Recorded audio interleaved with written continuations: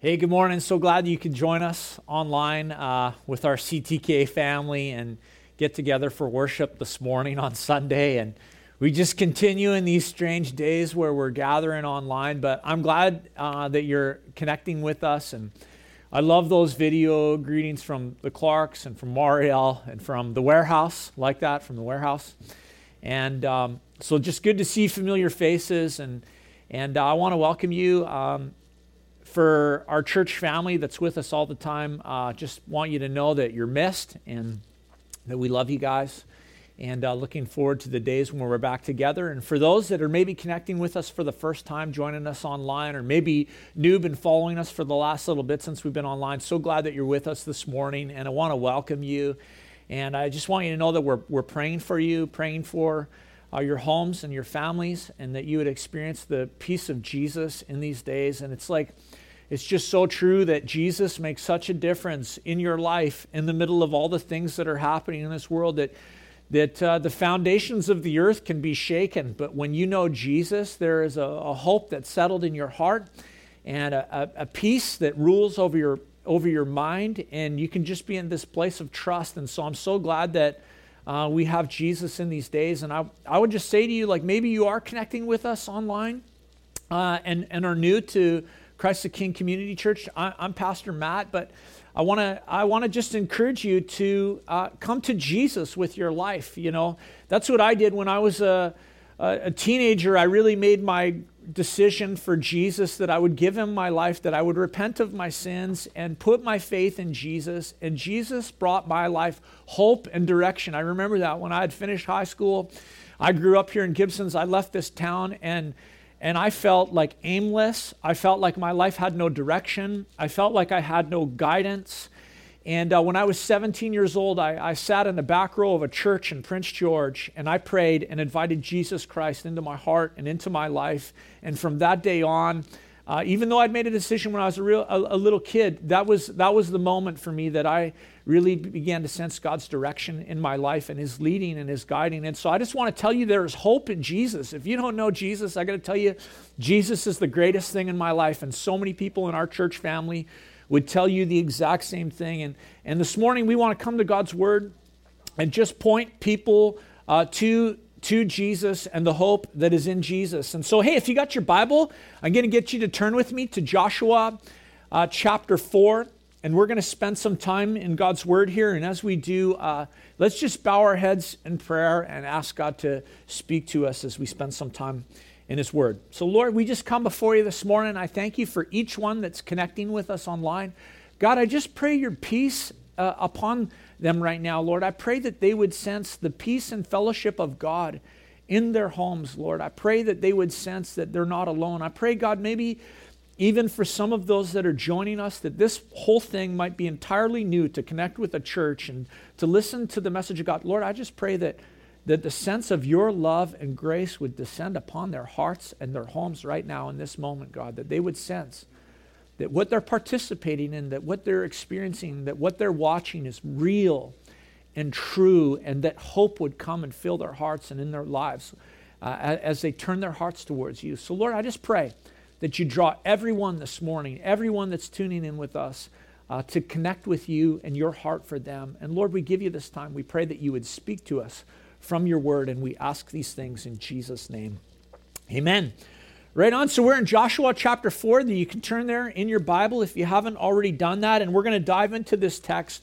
We're continuing in the story of Joshua. Joshua tells about the nation of Israel's entry, their final entry, their entry into the promised land after over 400 years of waiting for these promises to be fulfilled, that they could enter the promised land. And it's an incredible picture, because Joshua, the book of Joshua, pictures for us the entry of a Christian into the promised life, into resurrection life, into trusting in the promises of God. And so we're coming to Joshua chapter 4, and Joshua chapter 4 retells a story that's so important that the Bible takes 2 chapters to recount it. Joshua chapter 3 and Joshua chapter 4. And last week we were in Joshua chapter 3, And we looked at this story that told the entrance of Israel into the promised land.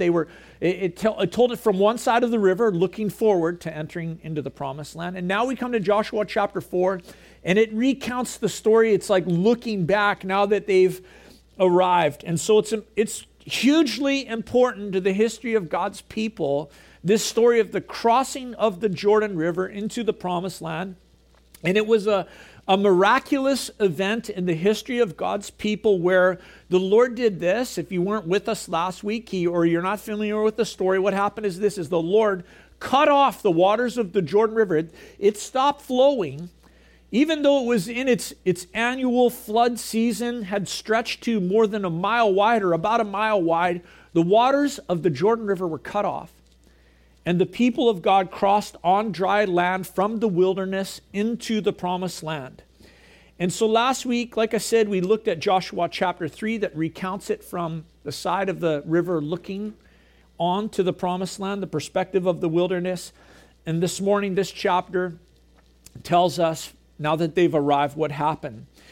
Now, I'll give you a little bit of a background. I mean, the text was read to us, but before we even dive into it, there's a couple things that I just want to point out to you so that as we come to this in the Word of God, you'll see it and you'll recognize it for yourself and you go, wow, this is cool. So the first one is this. Once they had crossed over the river and they had reached the shore on the other side, the city of Jericho was a little more than 15 kilometers away from the river. And so the people of Israel did this. They began to make their way towards the city of Jericho. And the Bible tells us that on the eastern boundary of the city, in an area called Gilgal, I want you to remember that, they set up their camp. And Gilgal, this place where they set up camp, was going to be the launch pad for military operations in the Promised Land. So for the guys that love military, for those of you who love like war stories and army stories and military stuff, Gilgal was ground zero. Gilgal was the launch pad for military operations in Canaan, in the land of Canaan. It was the base of operations where they could set up camp, where the army could go out from Gilgal and do its military actions and maneuvers, and families could stay and be in the safety of this place and remain behind. And so this place, Gilgal, it's actually quite interesting in the scripture because Gilgal became of great importance to the nation of Israel. It became of great importance to the people of God because at this place, as we're going to read, or as was read to us already, but we're going to read it again, they set up this memorial for future generations to commemorate the miracle of the Jordan River crossing. It's just like, in our communities, we've got cenotaphs that memorialize World War I and World War II and the heroes, the men and women who laid down their lives in those campaigns and those wars. Well, Israel was going to commemorate their crossing of the Jordan River here in Gilgal with a memorial of stones. So it was important for that reason, but it was also important for this reason. We're going to see this as we continue on in the book of Joshua, that this is the place where this new generation was going to affirm their commitment and their relationship with the Lord. And from here, they would launch on and they would defeat the enemies of God and they would defeat their enemies. And so Gilgal is a very interesting place. It's actually from this place that many significant things happened in the history of God's people. You go, really? I've never really heard of Gilgal. I know, it's crazy. You don't really connect the dots sometimes of certain things in the scripture. So let me connect some dots for you this morning on why this place is significant. Remember, we're outside of Jericho. They've just crossed the Jordan River. They're about to build a monument unto the Lord. Well, what are the things that happened in the Bible from Gilgal? Because this is actually going to become a rallying point for the people of God for generations to come. Well, here's some examples of what happened at Gilgal in following the years to come. It was in Gilgal that Saul was crowned king of Israel. The very first king of Israel was crowned at this place. They came back there. It was a rallying point, and they crowned their first king there. Do you know that Gilgal was also one of three places that Samuel, on his annual tour around the nation of Israel, he stopped in 3 places where he would offer sacrifices and he would sit as a judge and give leadership and direction to the people. Gilgal was one of those places, one of just 3. Gilgal was also the place where, after Saul had been disobedient to the Lord, disobedient to the word of the Lord, and he'd let the Amalekite king Agag live, this is where Samuel came to Gilgal, and he cut in pieces, crazy story, cut in pieces Agag, the Amalekite king. It was also in Gilgal. Well, you're like, really? This place is interesting. Yeah, it is. It was also in Gilgal that after Absalom's rebellion against King David, that the nation of Israel gathered and they welcomed David back as their king. In the days of Elijah and Elisha, the school of the prophets was in this place, Gilgal. So this place is hugely biblically significant. It's actually the closest point to where John was doing his baptisms in the Jordan River. This is the place that was near where Jesus went to be baptized by John. And so this place where the people of Israel first camped after this miraculous Jordan River crossing was important because, number one, it served as a base of operations for their military conquest of the land of Canaan. But number two, because it was going to be a future rallying point for the people of God. They were going to continue to come back here at significant times in their history as God's people. And all of these events would happen under the shadow of something we're about to read. All of these events, the conquest of the land, this place of coming back and rallying the people of God, it would all happen under the shadow of these memorial stones, this stone epitaph, this stone, cairn that they were going to set up and build that would commemorate the Jordan River crossing. It would all happen under the shadow of these stones. And so before we just dive into the text this morning, let's get a clear picture of what these stones represent for us so that we understand this, a clear picture in our hearts and minds. See, the stone memorial at Gilgal, why is it significant? What does it picture? What does it commemorate? What is the New Testament picture of the Old Testament stones of Gilgal? What's the picture for you and I as followers of Jesus Christ? Well, last week we saw this. When we were in Joshua chapter 3, we saw that the Jordan River was this impossible crossing. It could not be crossed. The river itself was a picture of death. And entry into the river was, as the priests went in there and the Ark of the Covenant, and God stopped the water, and the priests went and stood in the middle of the river so that on dry ground so that the people of God could cross over. We saw that this was a looking forward to the working of the cross and the participation of God's people in the work of Jesus and the cross. So the river crossing foreshadowed the death of Jesus and the people of God receiving eternal life, entering into the promised abundant life in Jesus Christ. So in crossing the Jordan, in the crossing of the Jordan, we have a picture of people passing from death into life, from wilderness wandering into promised land living in Jesus Christ. So that's the river. But in Gilgal, the memorial that would be established there was significant because it points us to the resurrection of Jesus Christ from the dead. This memorial stones that were established, they point us to the empty tomb. They point us to the victory of Jesus over death. They point us to our participation in resurrection life, in the promised life. So let's check this out. We got all this background in our mind. Okay, there's these stones. Stone memorial that's going to be built. This place, Gilgal. Now let's read the text. Check out verse 1 with me. It says this. When all the nation had finished passing over the Jordan, the Lord said to Joshua, "Take 12 men from the people, from each tribe a man, and command them, saying, take 12 stones from here, out of the midst of the Jordan, from the very place where the priest's feet stood firmly, and bring them over with you, and lay them down in the place where you lodge tonight." Then Joshua, verse 4, then Joshua called the 12 men from the people of Israel whom he had appointed, a man from each tribe. Now, we see this in this story from Joshua chapter 3, that the priests, when they were carrying the Ark of the Covenant on the other side of the Jordan River, they're carrying this Ark of the Covenant, which represented the presence of God, and they had gone ahead of the people. And when they stepped into the Jordan River, as soon as the soles of their feet touched the river, God stopped the flow of water.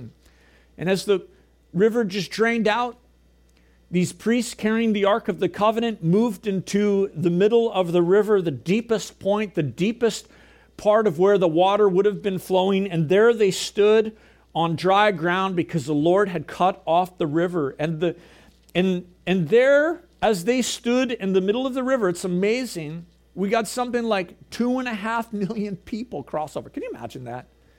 Thinking about that, it's like, you just read that and sometimes that flows off your tongue. It's like the population of the entire lower mainland moving on foot across this riverbed. And they've got all their possessions with them. They've got their livestock with them, their flocks and their little children and everything that they own. And there's no moving trucks. Everyone's on foot. Huge operation as they cross this river. But those priests stood there, it says.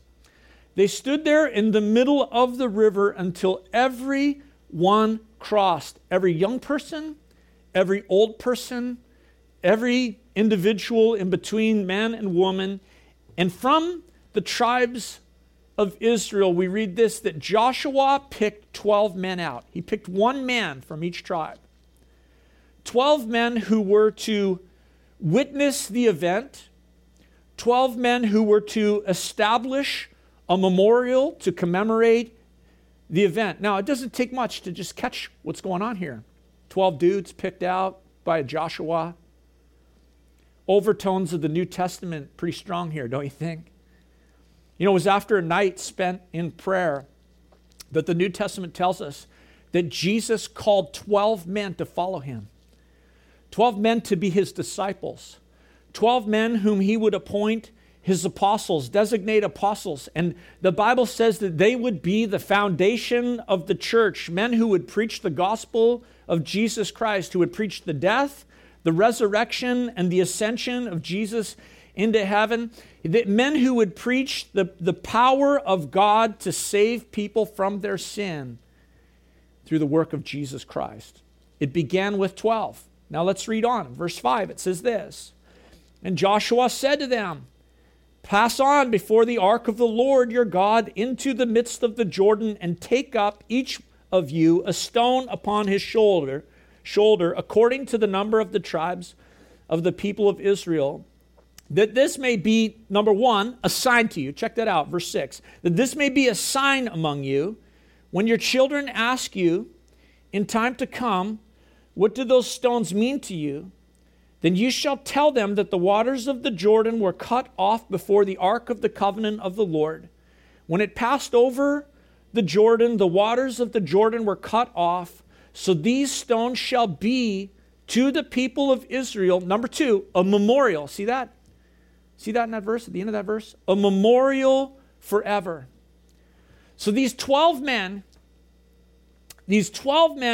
pick up 12 large stones from the center of the Jordan River, and they carry these stones that are to be a sign, that are to be a memorial, and they carry these stones on their shoulder all the way to the camp at Gilgal. Now that's crazy, this is CrossFit on steroids, because these dudes picked up these big stones, as big as they could possibly handle, and they packed them from the middle of the Jordan River almost all the way to the city of Jericho.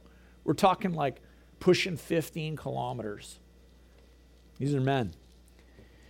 And the Lord told them that these stones were to be a sign for future generations, a sign for this generation, these people who had experienced these things. These stones were to be like, I would say this, like an enduring sermon. That was meant to touch your heart. You would see it, you'd see these stones, and you'd go, wow, there's a message here. It's pointing to something. And it was pointing to this truth that God's people had not arrived on that shore in the promised land of their own accord or working, but they had arrived there by the power and the working, miraculous working power of God. The sign was pointing. These stones pointed to the goodness and the faithfulness and the power of the living God to fulfill his promises to his people. Those stones pointed to the fact that the children of God were in the promised land because God had worked by his miraculous power to lead them there and to bring them there. And there was no other reason for it. No other reason except that God brought them through to the promised land. It was a sign that was to prick the hearts of future generations, to prick the hearts of the young, to prick the hearts of children so that they would ask their parents, hey, Dad, hey, Mom, what are those stones about? What is this sign that's in front of us? And the parents would retell to their children the story of God's miraculous power to bring them through into the promised land. And they could say to their children, I did nothing. I did nothing. There was nothing in me. There was no strength. I couldn't cry. It was impossible what was in front of me. But God's presence went ahead. The Lord stood in my place where I could not stand. He bore judgment in my place. He was buried and God raised him from the dead. I was dead in my sin. Jesus died in my place. And I died so that just as Jesus was raised to life, I could be raised to life with him. And the parents could say, we're in the promised land because of the miracle working power of God. Son, daughter, that is the meaning of this sign. So the Lord said this is to be a sign, but he also said this. This is to be a memorial. A memorial. See, Israel had passed through a river of death, and now they stood on resurrection ground. They stood on resurrection ground. Judgment, the judgment of God was behind them. They had entered into the land of promise. We as followers of Jesus have entered into the life of promise. And this is what Jesus said. Jesus spoke along these lines. The New Testament teaches us these truths. Jesus said this. Of those who would receive his word and those who would believe in him. He said in John chapter 5, verse 24, truly, truly, I say to you, whoever hears my words and believes him who sent me has eternal life and will not be condemned. He does not come under judgment, but he has crossed over. He has crossed over from death to life. The gospel of Jesus, the gospel of Jesus has two memorials that are so important to us. The gospel is this. There's two parts to the gospel message. We often think there's one part to the gospel message. We get it so wrong. We get it so wrong. See, the message of the gospel is this: the cross and the resurrection of Jesus Christ. The cross and the resurrection. Boy, if you're at home, I just ask you to do this. Just say with me this: the gospel is the cross and the resurrection. The cross and the resurrection. If we only share the cross, we're only sharing half of the gospel. Did you know that? That when we share just the cross, we fail to share the full gospel. We're missing out. By not sharing the resurrection, we're missing out on the power of God to save. If the gospel was only the message of the cross, then where is the illustration of victory? Where is the demonstration of God's power to save? The preaching of the gospel always involves two things: the cross and the resurrection of Jesus Christ from the dead. And there's a stone memorial we point to. There's a stone memorial that we point our children to. There's a stone memorial that is the rallying point of our lives as followers of Jesus Christ. And our stone memorial is this: the empty tomb of Jesus Christ. The stone is rolled away. Death is defeated. Jesus is alive. He's been raised from the dead. To those who came to that tomb seeking to find the dead Jesus, the angel declared to them, "Why do you seek the living among the dead? He is not here. He is risen, just as he told you." See, the resurrection of Jesus is a sermon that endures forever, for every generation, for every people, for every tribe, for every tongue, for every man, for every woman, for every young, for every old. Our sign is this. Our memorial is this, the empty tomb of Jesus Christ. And when you go to that memorial, when you in your heart take the journey to that tomb, you discover this. Jesus isn't dead. Jesus is alive. And Jesus is victorious over sin, death, the devil, and the grave. The empty tomb is a sign and a memorial to this fact that the debt is paid, that sin has been paid for, that death had no victory, that Jesus bled and died to take away my sin, and Jesus is alive. He is raised from the dead. See, Jesus stood on resurrection ground. And Jesus ascended into heaven, and Jesus sat down at the right hand of the Majesty, his Father, in heaven. And so the empty tomb is our sign. The empty tomb is our memorial of the victory of Jesus. That's the place we go to. Now check it out. I want to read on here in verse 8. Turn with me in your Bibles to verse 8. It says this, "And the people of Israel did just as Joshua commanded, and took up 12 stones out of the midst of the Jordan, according to the number of the tribes of the people of Israel, just as the Lord told Joshua. And they carried them over with them to the place where they lodged and laid them down there." Now that's amazing to me, because here's why. Because Joshua instructed 12 men to go pick up 12 stones. But you know, what we read here is this, is that the entire nation, all the people participated in what was going on. Yeah, 12 men carried those stones, but not just 12 men participated in what was happening. And part of the resurrection life, part of entering into the promised life that is available to you and I in Christ Jesus, is this, that we have to understand from the New Testament what it declares to us about the cross of Christ, what it declares to us about the resurrection of Jesus. See, when Jesus went to the cross, the church went with him. You went with him. I went with him. When Jesus went to the cross, the whole church was identified with his death. The whole church was identified with his resurrection. The whole church was identified with his ascension into heaven. See, in Christ, all died with him. In Christ, all lay in the grave with him. And all were raised to life with him.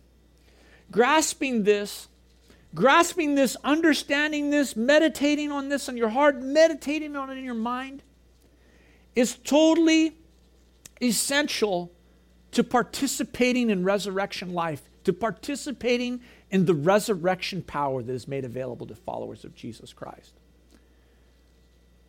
It's totally necessary to understanding what it means to live the promised life. You know, the New Testament writers understood this. They understood this. This is why Paul said to the Galatians, "I have been crucified with Christ. And I no longer live, but Christ lives in me. The life I live in the body, I live by faith in the Son of God who loved me and gave himself up for me." This is why Paul said to the Ephesian church in Ephesians chapter 2, verse 4 through 7, I want to read this to you because it's so awesome. He said this, "But God, being rich in mercy, because of his great love with which he loved us, even when we were dead in our trespasses, made us alive together with Christ. By grace you have been saved, and raised us up with him and seated us with him in heavenly places. That's incredible. Church, that's incredible. Paul said you died with Jesus. Paul said you've been raised up with Jesus. Paul said you have been seated in heavenly places with Jesus. And Ephesians chapter 2 verse 7 says this, so that God in the coming ages might show to us the immeasurable riches of his grace and kindness towards us in Christ Jesus. It's not because of me. It's not because of you. It's because of Jesus. Jesus did it all. Jesus paid it all. You know, Peter talked about this. Peter said, according in 1 Peter chapter 1, he said this, according to his great mercy, he has caused us to be born again into a living hope through the resurrection of Jesus Christ from the dead, to an inheritance that is imperishable, that is undefiled and unfading, kept in heaven for you, who by God's power are being guarded through faith for a salvation ready to be revealed at the last time. In this you rejoice, though now for a little while, if necessary, you have been grieved by various trials. Boy, have you been grieved by various trials in these days? I have been.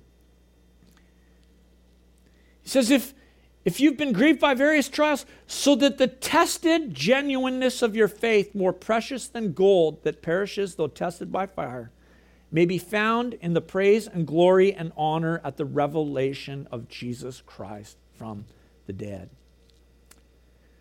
There is an invitation to followers of Jesus to recognize that we can enter into the promised life like the children of Israel entered into the promised land. And it's in understanding that when Christ died, I died. It's an understanding that when Christ was buried, I was buried. It's an understanding that when Jesus was raised from the dead, I was raised from the dead. And you and I enter into that, into those realities by faith. You know, 12 stones were taken from the Jordan River to this camp, Gilgal, and those stones were representative of all of the tribes of Israel, the 12 stones for the 12 tribes. And they memorialized that God's people had entered into the promised life. The people of God had been safely transported from wilderness living to promised land reality. You know, the New Testament tells us in Revelation chapter 1 that there's a new Jerusalem that's coming. And on the gates, it has the names of the 12 tribes of Israel. That on the foundation stones, that the foundation stones bear the names of the 12 apostles. It's amazing. This theme just continues throughout the Bible. And so, church, I want to tell you this. I want to encourage you with this. You need to know this morning. That Jesus has led his church onto resurrection ground. And all too often, we're content with wilderness living. We're content with wandering. Wilderness wandering when the power of the resurrected life is made available to us. Now, let's read on. We're going to see this even clearer. Verse 9. And Joshua set up 12 stones in the midst of the Jordan, in the place where the feet of the priests bearing the Ark of the Covenant had stood. And they are there to this day. Verse 10. For the priests bearing the ark stood in the midst of the Jordan until everything was finished that the Lord had commanded Joshua to tell the people. You remember when Jesus hung on a cross, what did he say? It is finished. Well, these priests, verse 10 again, for the priests bearing the ark stood in the midst of the Jordan until everything was finished that the Lord commanded Joshua to tell the people. According to all that Moses had commanded Joshua, the people passed over in haste. Now, amazing, you know, for me, just in my Bible reading, I never caught this before. I mentioned that in the devotional that we sent out yesterday. I always just thought of one memorial when I read this. And then I realized, oh, wow, there's two memorials here. There wasn't just a sign and a memorial in Gilgal. that 12 men had set up. But there was also a second sign, a second memorial, although it's not called such. It's actually not called a memorial, and it's actually not called a sign. It's just another pile of stones. The difference being that this one was set up in the middle of the river, on the dry ground, where the priests had stood. And it's interesting that we read that Joshua was the one who set up this. The people didn't participate. The 12 men didn't participate. Joshua did all this work himself. He built this cairn of stones. A double memorial. It's kind of like when you go to Mike's Place. You know, I've been to Mike's Place for a while. I always prefer the double gelato over the single gelato. Kingdom of God's like that. A double here. A double. This was a double monument. A double monument. And if resurrection is the picture in Gilgal, then we know what the second monument represents. Because the preaching of the gospel always involves the cross, and the preaching of the gospel always involves the resurrection. And it's amazing that Joshua, who himself is a picture of Jesus, a type of Jesus, set up this memorial all by himself, right in the middle of the riverbed, right in the spot where the priests had stood with the Ark of the Covenant.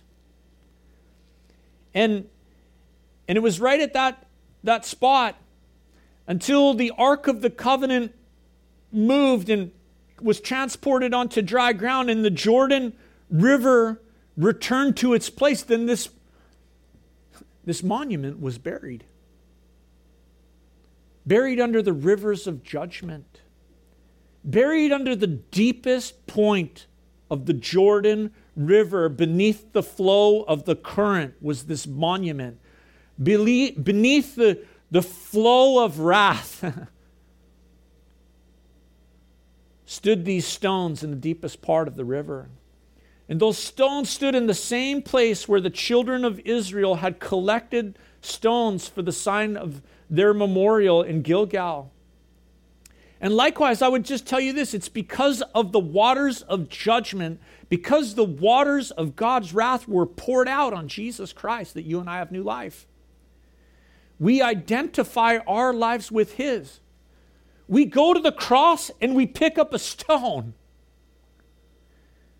We identify our lives with His life. When Jesus died, I died. When Jesus was raised to life, I was raised to life. And Joshua, who pictures Jesus, built this memorial in the river, but then the people picked up a stone from that point and they carried it to a new place to build a new memorial, the second place. And we do that. We identify our lives with the death of Jesus. We pick up a stone at the cross, but then we should do this, church. We should march to the empty tomb. Because we build our lives on the power of the resurrection. This is so important, church. So often this is missed in understanding the promises of God that are made available to us. See, we spend all of our time at the cross, and we miss the power of the resurrection. The power of the resurrection. There's power in the resurrection to save. You know, it's amazing that Paul said this in Romans chapter 10. He said, if you confess with your mouth that Jesus is Lord, and you believe in your heart that God raised him from the dead, then you will be saved. For it's with your heart that you believe and are justified, and it's with your mouth that you confess and are saved. You know, I would say it this way. We pick up a stone from the waters of judgment where Jesus died in my place, where Jesus died in our place, and we carry the stone to the empty tomb, and there we build our lives, church. We build our lives at the empty tomb, not at the cross. We live because Jesus died in our place, and we live because Jesus conquered the grave. And church, people of God, the time has come to march from the cross to the empty tomb. Because promised land living happens at the empty tomb. In the waters of judgment, we were buried with Jesus. And the base camp for our life, the point for us to build our lives for military operations into enemy territory, is in the resurrected life, not at the cross. The base camp of promised land living is not the cross. The base camp of promised land living is the empty tomb. And for Israel, like we've seen, Gilgal was going to be this place where they would have their launch pad for military operations in the land of Canaan. Gilgal was going to be the base of operations where they would set up camp for their families, where there was safety. Gilgal was the base camp of operations so that the army could go out and the families could stay behind in safety. That was the place, Gilgal, where kings were crowned. That was the place where kings were welcomed back. It was under the shadow of that memorial stone that there was a school of prophets. It was under the shadow of that memorial stone that the man of God would offer his sacrifice and make his judgments. The empty tomb. See, what I'm saying is this. The empty tomb is the rally point for the church. The empty tomb.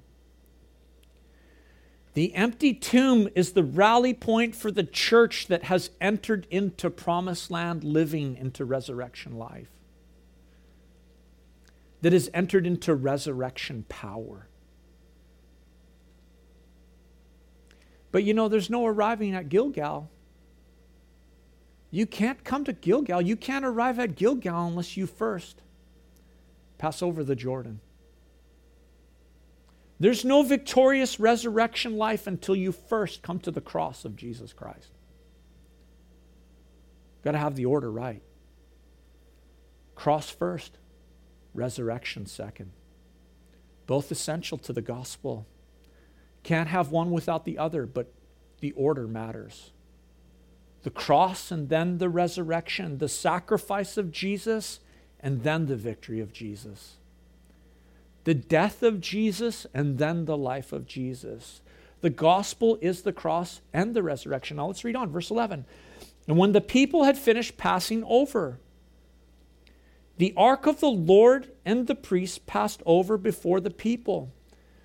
The sons of Reuben and the sons of Gad and the sons of the half-tribe of Manasseh passed over armed before the people of Israel as Moses had told them.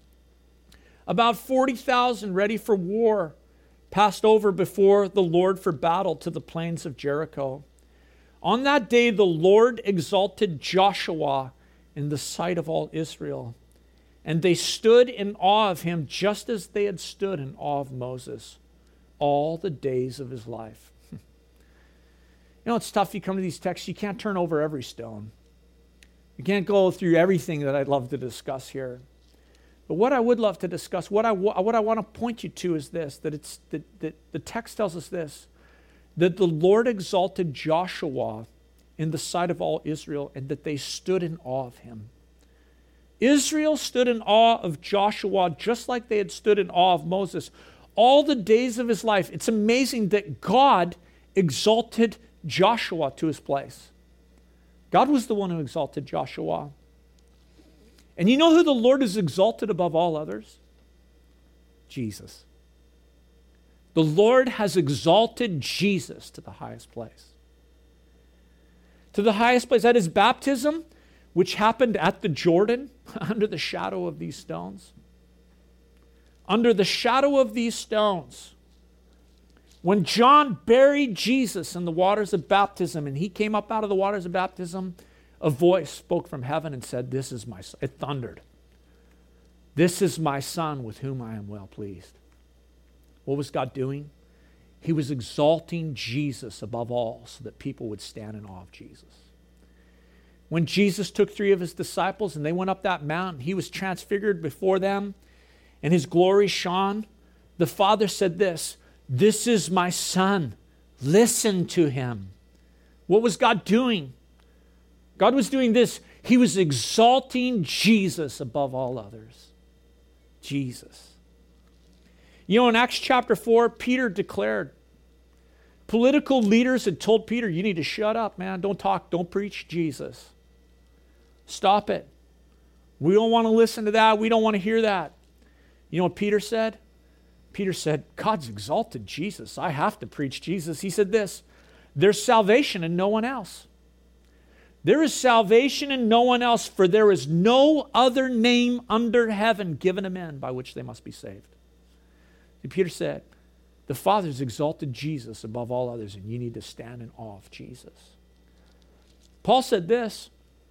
Paul said that at the name of Jesus, every knee should bow in heaven and on earth and under the earth, and every tongue should confess that Jesus Christ is Lord, to the glory of God the Father. See, Peter agreed. Paul agreed that God had exalted the name of Jesus above every other name. You know who else agreed? John agreed. In the book of Revelation, John said this. Revelation chapter 1, verse 5 through 7, he said, to him who loves us and has freed us from our sins by his blood and made us a kingdom of priests, to his God and Father, to him be glory and dominion forever and ever. And John said, amen. And behold, he's coming soon.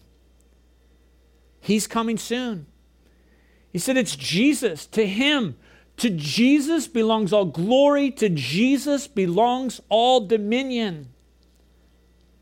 Because there's no other name under heaven given to men by which they must be saved.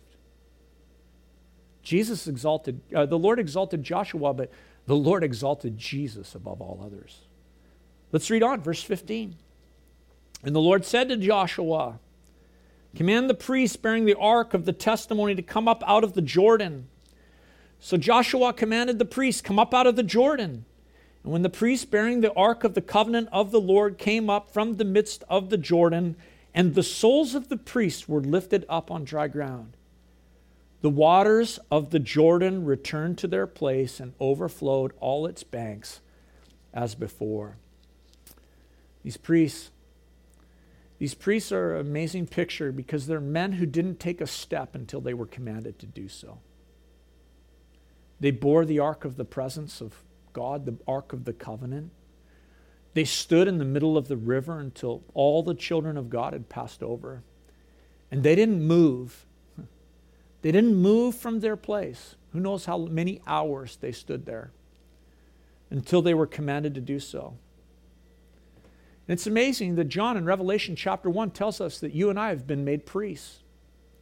We are the temple of the Lord. We bear the ark of God's presence. And church, obedience is to be ours. Obedience is to be ours. We are to not move until the Lord tells us to move. And when the Lord tells us to move, then we go forward in confidence and we obey as we're commanded, and we leave the consequences to the Lord. You know, in the days that are ahead of us, man, I wonder what's going to happen. All I know is this. Our obedience belongs to Jesus and to nobody else. Jesus. And we have to leave the consequences in the hands of the Lord. And these priests, they didn't quit. They didn't move until they were instructed.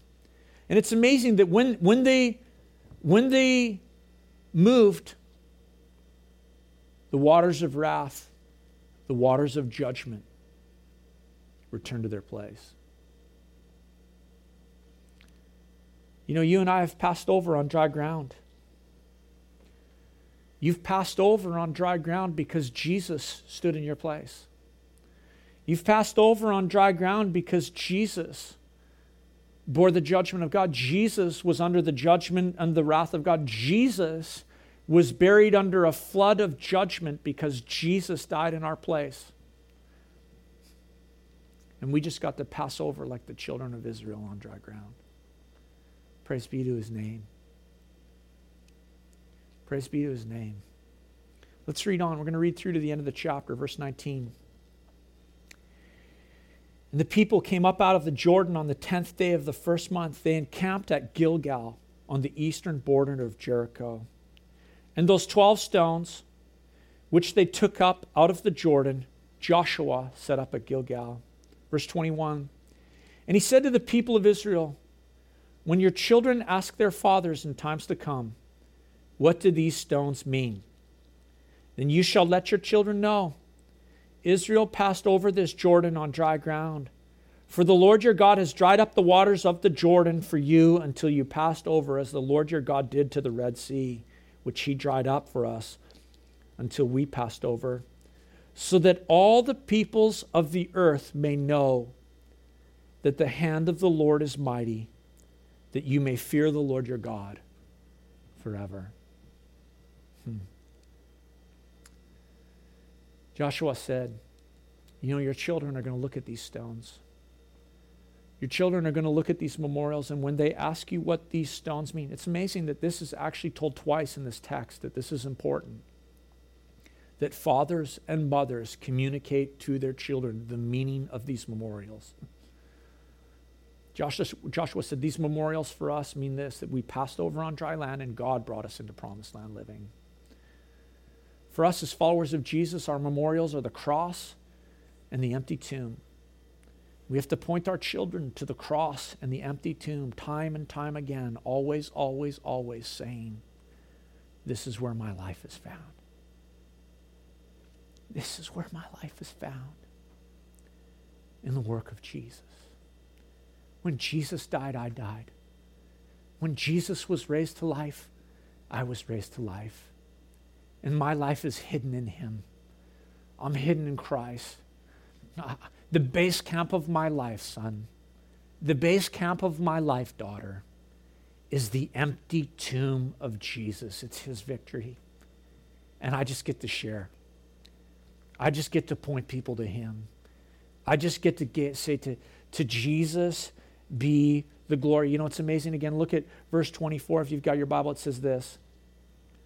So that all the peoples of the earth may know that the hand of the Lord is mighty, that you may fear the Lord your God forever. All the earth needs to know this. The whole world needs to know this message, that the hand of God is mighty, and God placed his hand on Jesus. The hand of wrath on Jesus, so that you might be forgiven, so that you might be able to make peace with your Father who is in heaven, and so that you might find victory in Christ Jesus and enter into all the promises of God and promised land living. When your children ask you, declare it. Just let me leave you just with a couple thoughts here. We're going to wrap up quickly. A couple thoughts. Number one, I guess I would say this. The Old Testament's so awesome. I've met believers who just spend their whole Bible reading in the New Testament. I think, man, what a miss out. What a failure to see so many pictures and so many signs and so many symbols that point to Jesus. So many great pictures of Christ in the Old Testament. And we just could miss out by concentrating all of our energy on the New Testament and not see that the Old Testament is like a treasure trove of wealth pointing to Jesus. New Testament and Old Testament are beautiful. And they complement one another, and they all point to one person, Jesus. So, in your Bible reading, here's the application for you. In your Bible reading, be someone who loves the Old Testament. Be someone who loves the New Testament, and pull them together. Merge them and know that they point to Jesus. The second thing I would tell you is this. You need to be able to clearly declare what the memorials of Christian living are. Christian life are. For Joshua and the children of Israel, they could point to two memorials, one that was buried in a river and one that was in the area of Gilgal. And for you and I, we need to be able to declare two things, not just one, church. We don't declare just one memorial. We don't declare just the cross. We declare the cross and the resurrection of Jesus Christ, because that's the full gospel. Declare both memorials as the Lord gives you opportunity, maybe to share with your children or a coworker. And the third thing I want to leave you with is just this simple truth. Look at, build your life at the empty tomb. Make the empty tomb the base camp of your life. It's amazing that God didn't build some grandiose temple there or some great monument there. It's It's just an empty tomb because it points us to this truth that Jesus is alive. Build your life on the resurrected Jesus and on the empty tomb. You know, this morning we're going to do this. We're going to just close with communion. I hope you're prepared to do that. You got bread and you got a cup so that we could participate together. And this is a memorial for us. I got my elements here.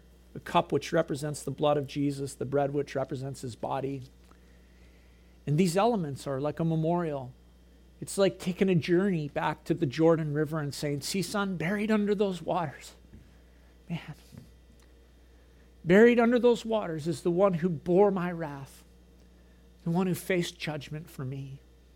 He died, but he's alive. And we come back to this river, son, and I want you to know that there's a pile of stones. There's a cairn of stones under that great wrath there where God opened up the doors of impossibility so that we could enter into new life. And for us, this is the picture. We partake of the bread which represents his body. We partake of the cup which represents his blood because we know that in Jesus there's life, that in Jesus there's true drink, that in Jesus there's true food to feed the spiritual man. And we go back to the cross.